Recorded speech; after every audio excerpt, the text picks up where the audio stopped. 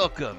You have tuned into a world of wit and weirdness, of adventure and terror, of stories from the public domain and my demented brain. Channel Ab3 is on the air!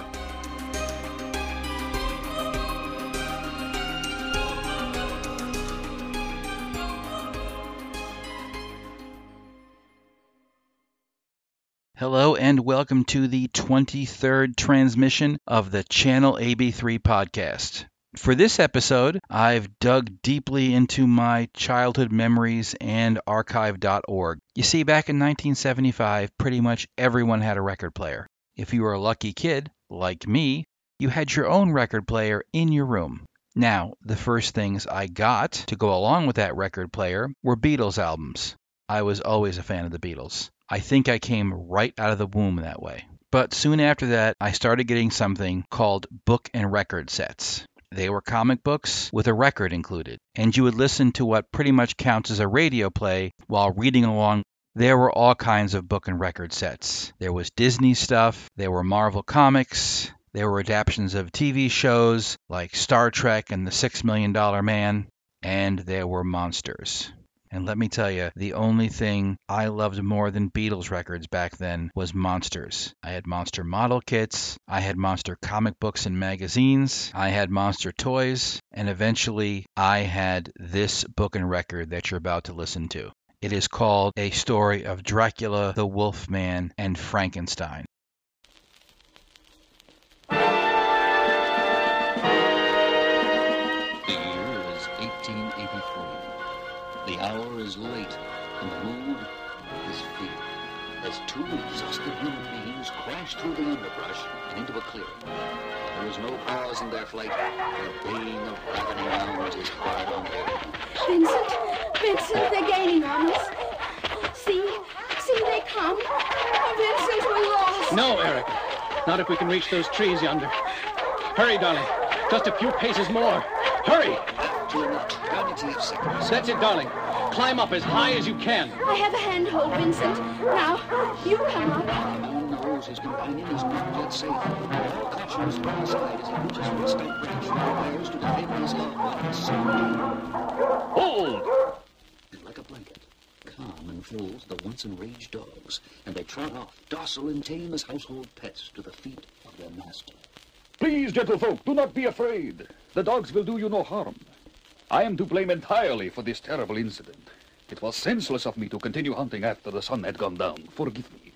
And please allow me to make this up to you in some way. The stranger's voice is openly friendly, but not till Erica is safely on the ground does the man Vincent reply. You are a gentleman, sir. But you may wish you had not so quickly called off your dogs when you learn who I am. Then please tell me. I can stand the suspense no longer. My name is Vincent. I am the nephew, the very proud nephew of Baron von Frankenstein.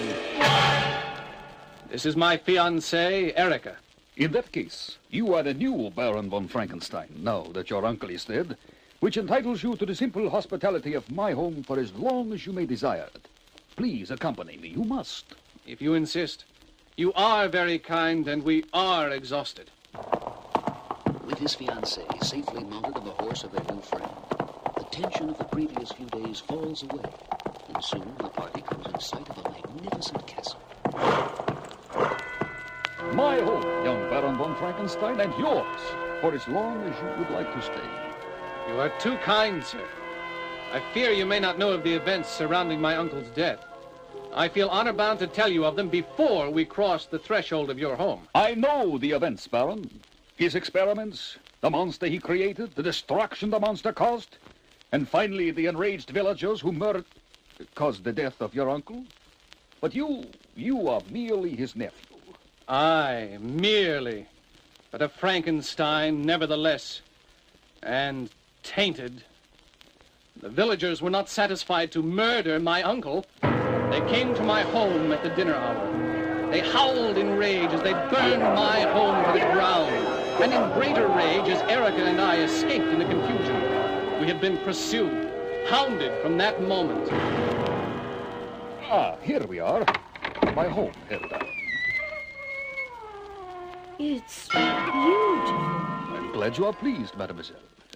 This ordeal must have been terrifying for you. You must think a great deal of our young baron. I love him, sir.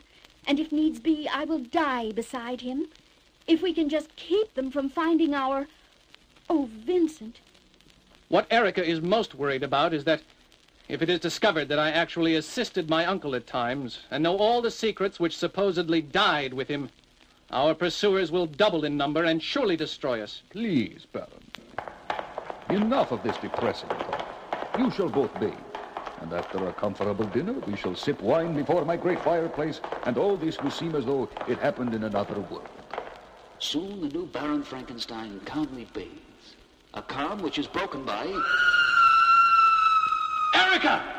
Quickly, Vincent pulls on his pants and runs from the room. Erica! Erica, where are you? Erica! You need go no further, Baron. What you seek is through this door. Erica, is she in there? I thought I heard her scream. Was it Erica? His newfound friend stands in mute silence. Finally, Vincent brushes roughly past him and into the indicated room. What is this? It seems... Like a blast of cold air, the full impact of the room strikes Vincent Frankenstein. The room, except for minor differences, is the duplicate of his uncle's laboratory. The room in which his uncle created what became known as Frankenstein's monster. Explain this. No. First tell me where Erica is. Calm down, my good Baron. This laboratory represents my failure at the same experiment your uncle succeeded at. The same experiments you will succeed at if you ever expect to see your beloved again alive. In a blind rage, Vincent rushes past his betrayer. Look for her if you will, fool! This castle has hundreds of rooms, dozens of tunnels, and miles of labyrinthian dungeons and torture chambers. She would starve before you could find her. That is, if I put her in an obvious place, and not behind some secret panel somewhere. No, Baron Frankenstein, you will not search for your missing Erica. You will build me a man, a slave to my will, and will start now, or your beloved Erica will never see the light of a new day. All right. I'll do it. To escape the torture of not knowing, Vincent hurls himself into his sleepless work, creating a living man from dead bodies, which his now hated enemy supplies in abundance. No more bodies. I've all the parts I need. Where do you get all these bodies? And in such good condition? In heaven's name, man. I merely want you to be happy. I wouldn't supply you with inferior material. Am I correct in assuming that we are at the final stage? You are correct. But we will never complete that final stage until and unless I see Erica safe and unharmed. If I don't, I'll... Baron, please don't get overly dramatic. Mind your dials and gadgets like a good boy. And if you look to my left, you'll see your fiancée, safe. Oh, Vincent! Enough! My, assistants will guard your Erica as you work, Baron. Do not make any false moves, or they will kill her. Make no mistake about that. I am too resolved to be stopped by false heroics. Move! With practiced fingers, young Baron Frankenstein manipulates his panel and finally throws the switch that controls the raw electricity. As the machine dies down, Vincent cranks the reclining body to an upright position. Is he alive? Did it work? He's not moving, not breathing. Give it some time. It could be hours before we know. An eyelid flutters open as the two men talk.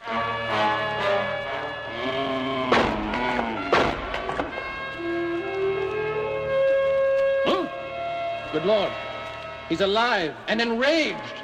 His brain inflamed, the patchwork creature stumbles forward as his creator tries to restrain him. Stop!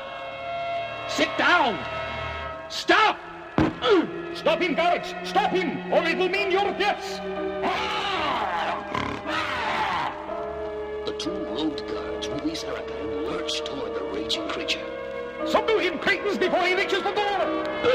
But brute force cannot stop this monster. He smashes one guard and hurls the other with all his strength into the wall. And now he pauses. No one bars his path but the frail and beautiful Erica. Slowly he raises his eyes to hers and again moves forward. No! Stay away from her! Who can know the thoughts this monster has as he approaches? And now lifts the girl from the cold stone and over his head. No! Who can say if he thinks at all as he steps to the window ledge and hurls the girl to her death and walks away from this now silent room, leaving a man whose mind reels and heart shrivels in his chest. Erica! Erica! She's dead. No, she's moving, I think. Oh, help her, help her. She's alive, but broken. She looks so helpless. Count, this is your doing. Help her, please. I'll do anything to repay you, please. I beg of you. Without a word, the evil host steps up to the window, raises his face to the moon, and parts his lips.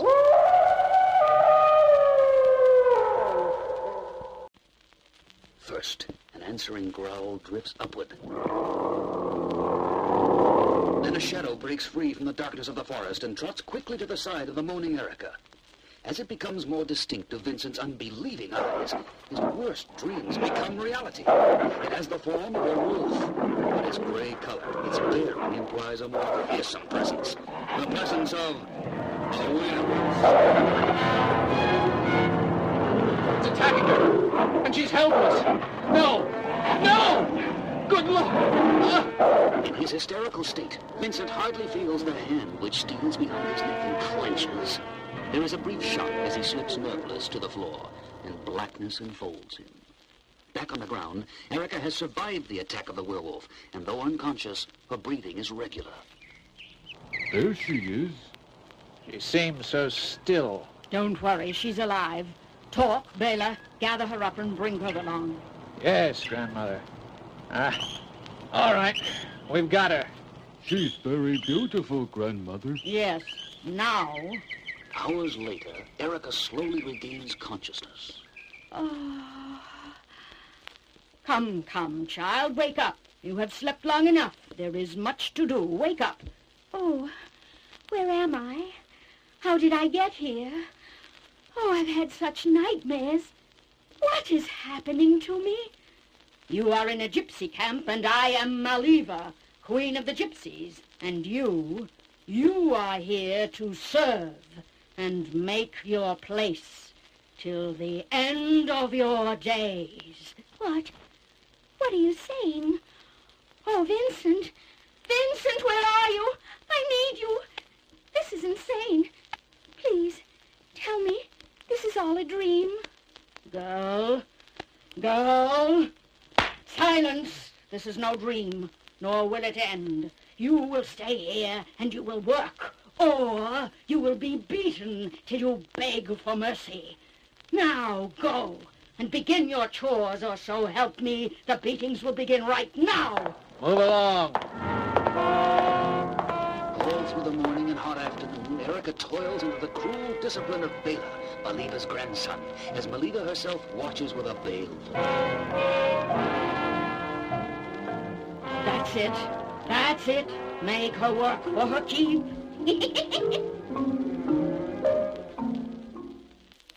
Finally, as the sun goes down, Erica is allowed to rest, chained.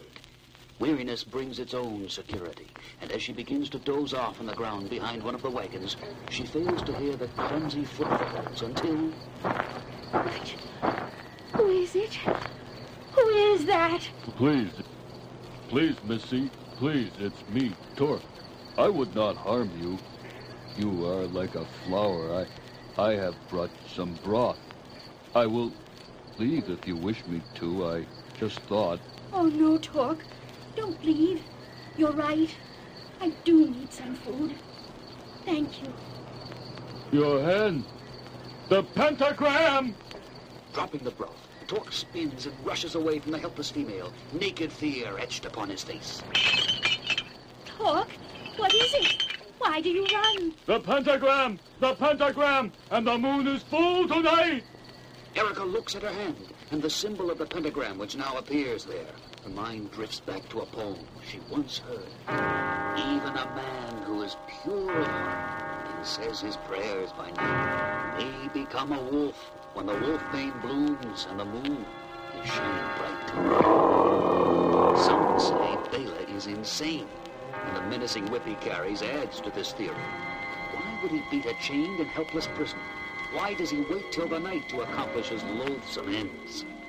As he steps into the shadows, he hears a sound which tells him that never again need these questions be asked. The sound of the werewolf. No! No, stay away! Bela turns to run. Ah! His intended victim, Erica, strikes him down with one deadly blow. No more a frail human woman.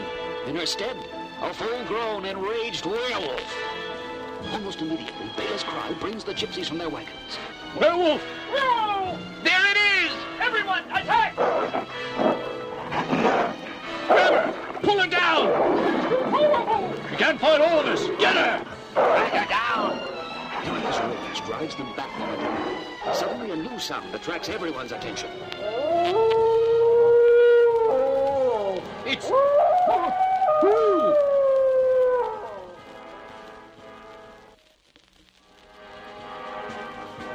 Recognition fills the gypsies' eyes, and they step aside to reveal... a second werewolf, a powerful gray werewolf, who now rumbles its challenge to Erica. The gray wolf attacks with the speed of thought, and soon the two half-human canines are locked in mortal combat. The savagery of their battle is insane, as every new wound they inflict repairs itself almost immediately. Unnoticed, the figure stirs in the shadows, and the grim Bela rises from the dust.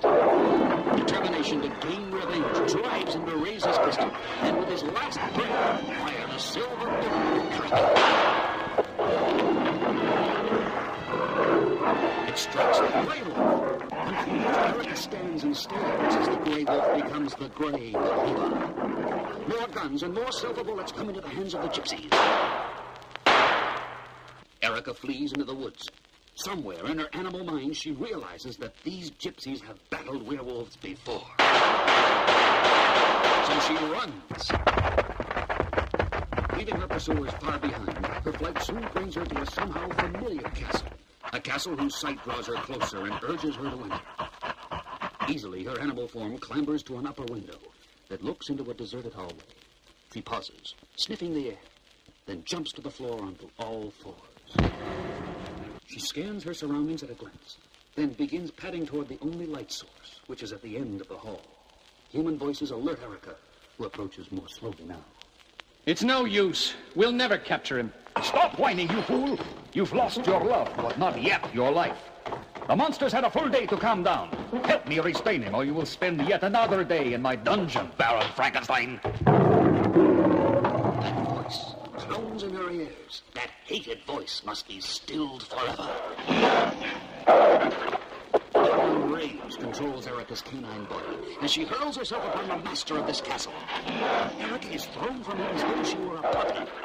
You dare! You dare lay your paws on me! On me! Low beast, you'll die for this! Die at the hands of the Prince of Darkness! For I am Dracula! Oh, my lord, what have I done? You, Baron Frankenstein, have done nothing but obey my will and do my bidding as I compelled you to do. The monster stands quietly and listens also. Do you know why you created this monster? This slave for me? Did you for 1 minute question what I would do with this creature? For this reason, Frankenstein, I am helpless in the daytime, like a sleeping babe. I need a strong, mindless slave to protect my sleep, so that I might wake at night and prowl for the blood that sustains me. The blood of innocent victims to quench my undying thirst. As though awakened from a long sleep, the monster's lip curls and he reaches out to grasp the throat of Dracula. Lifting the vampire into the air, he effortlessly dashes into the ground. Horror stretches the eyes of Vincent Frankenstein as the vampire, unhurt, rises, revealing an evil grin, and attacks the man-made monster and claws for its throat. This is no mere mortal creature. This man-thing was born of the elements. His superhuman hands clamp once again on the throat of Dracula. Silently, each squeeze the throat of the other. Untiring fingers probe past the neck muscle, seeking windpipe, spine, arteries. He's swimming! But Posse must get away! Panic seizes Dracula, and he begins to transform himself into a giant bat. Let go! Let go! I'm free!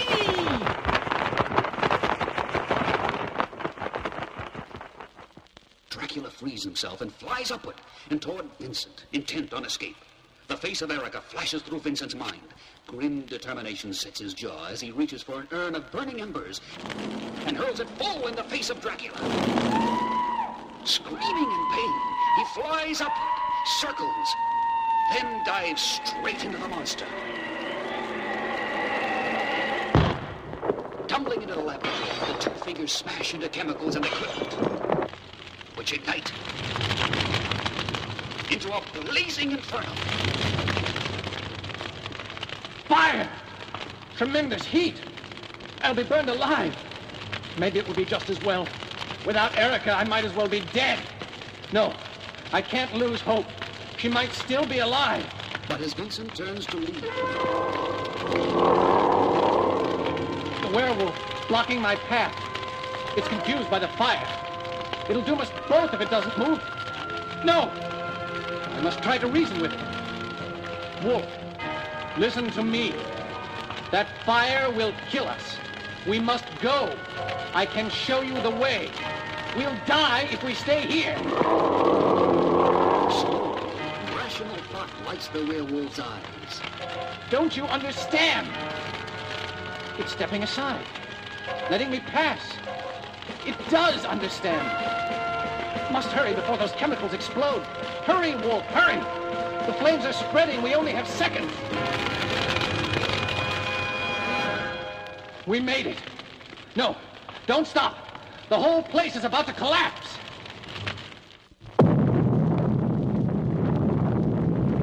There she goes. Like a thing of beauty, the castle mushrooms upward and then collapses in upon itself. 'Tis done. And now, Wolf, what of the two of us? Will you try to devour m... What? Something's happening. You're changing, transforming, becoming familiar. Oh, Lord. Erica! Erica, my darling! How can this be? No. No, 'tis enough. You are here. Here, put on my cloak. Oh, Vincent, it was horrible. Horrible. I can hardly bring myself to think of it. Don't think about it for a while. Just think that we are safe and alive, and that the sun is rising on a new day. Our day. But this thing that will... You mean your werewolfism? My love, do not fear it. I know a man, a doctor, who has cured this condition.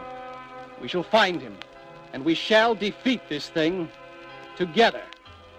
We have come through a night of unending terror, and it has come to an end.